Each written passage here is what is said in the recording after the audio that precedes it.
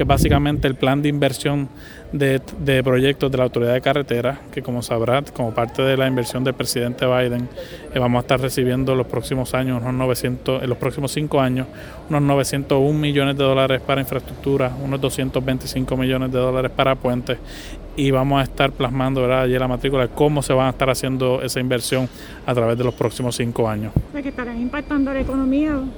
Vamos a estar impactando la economía. La Autoridad de Carretera y Transportación ya nos hemos movido, ¿verdad?, de estar hablando de los proyectos que se están obligando.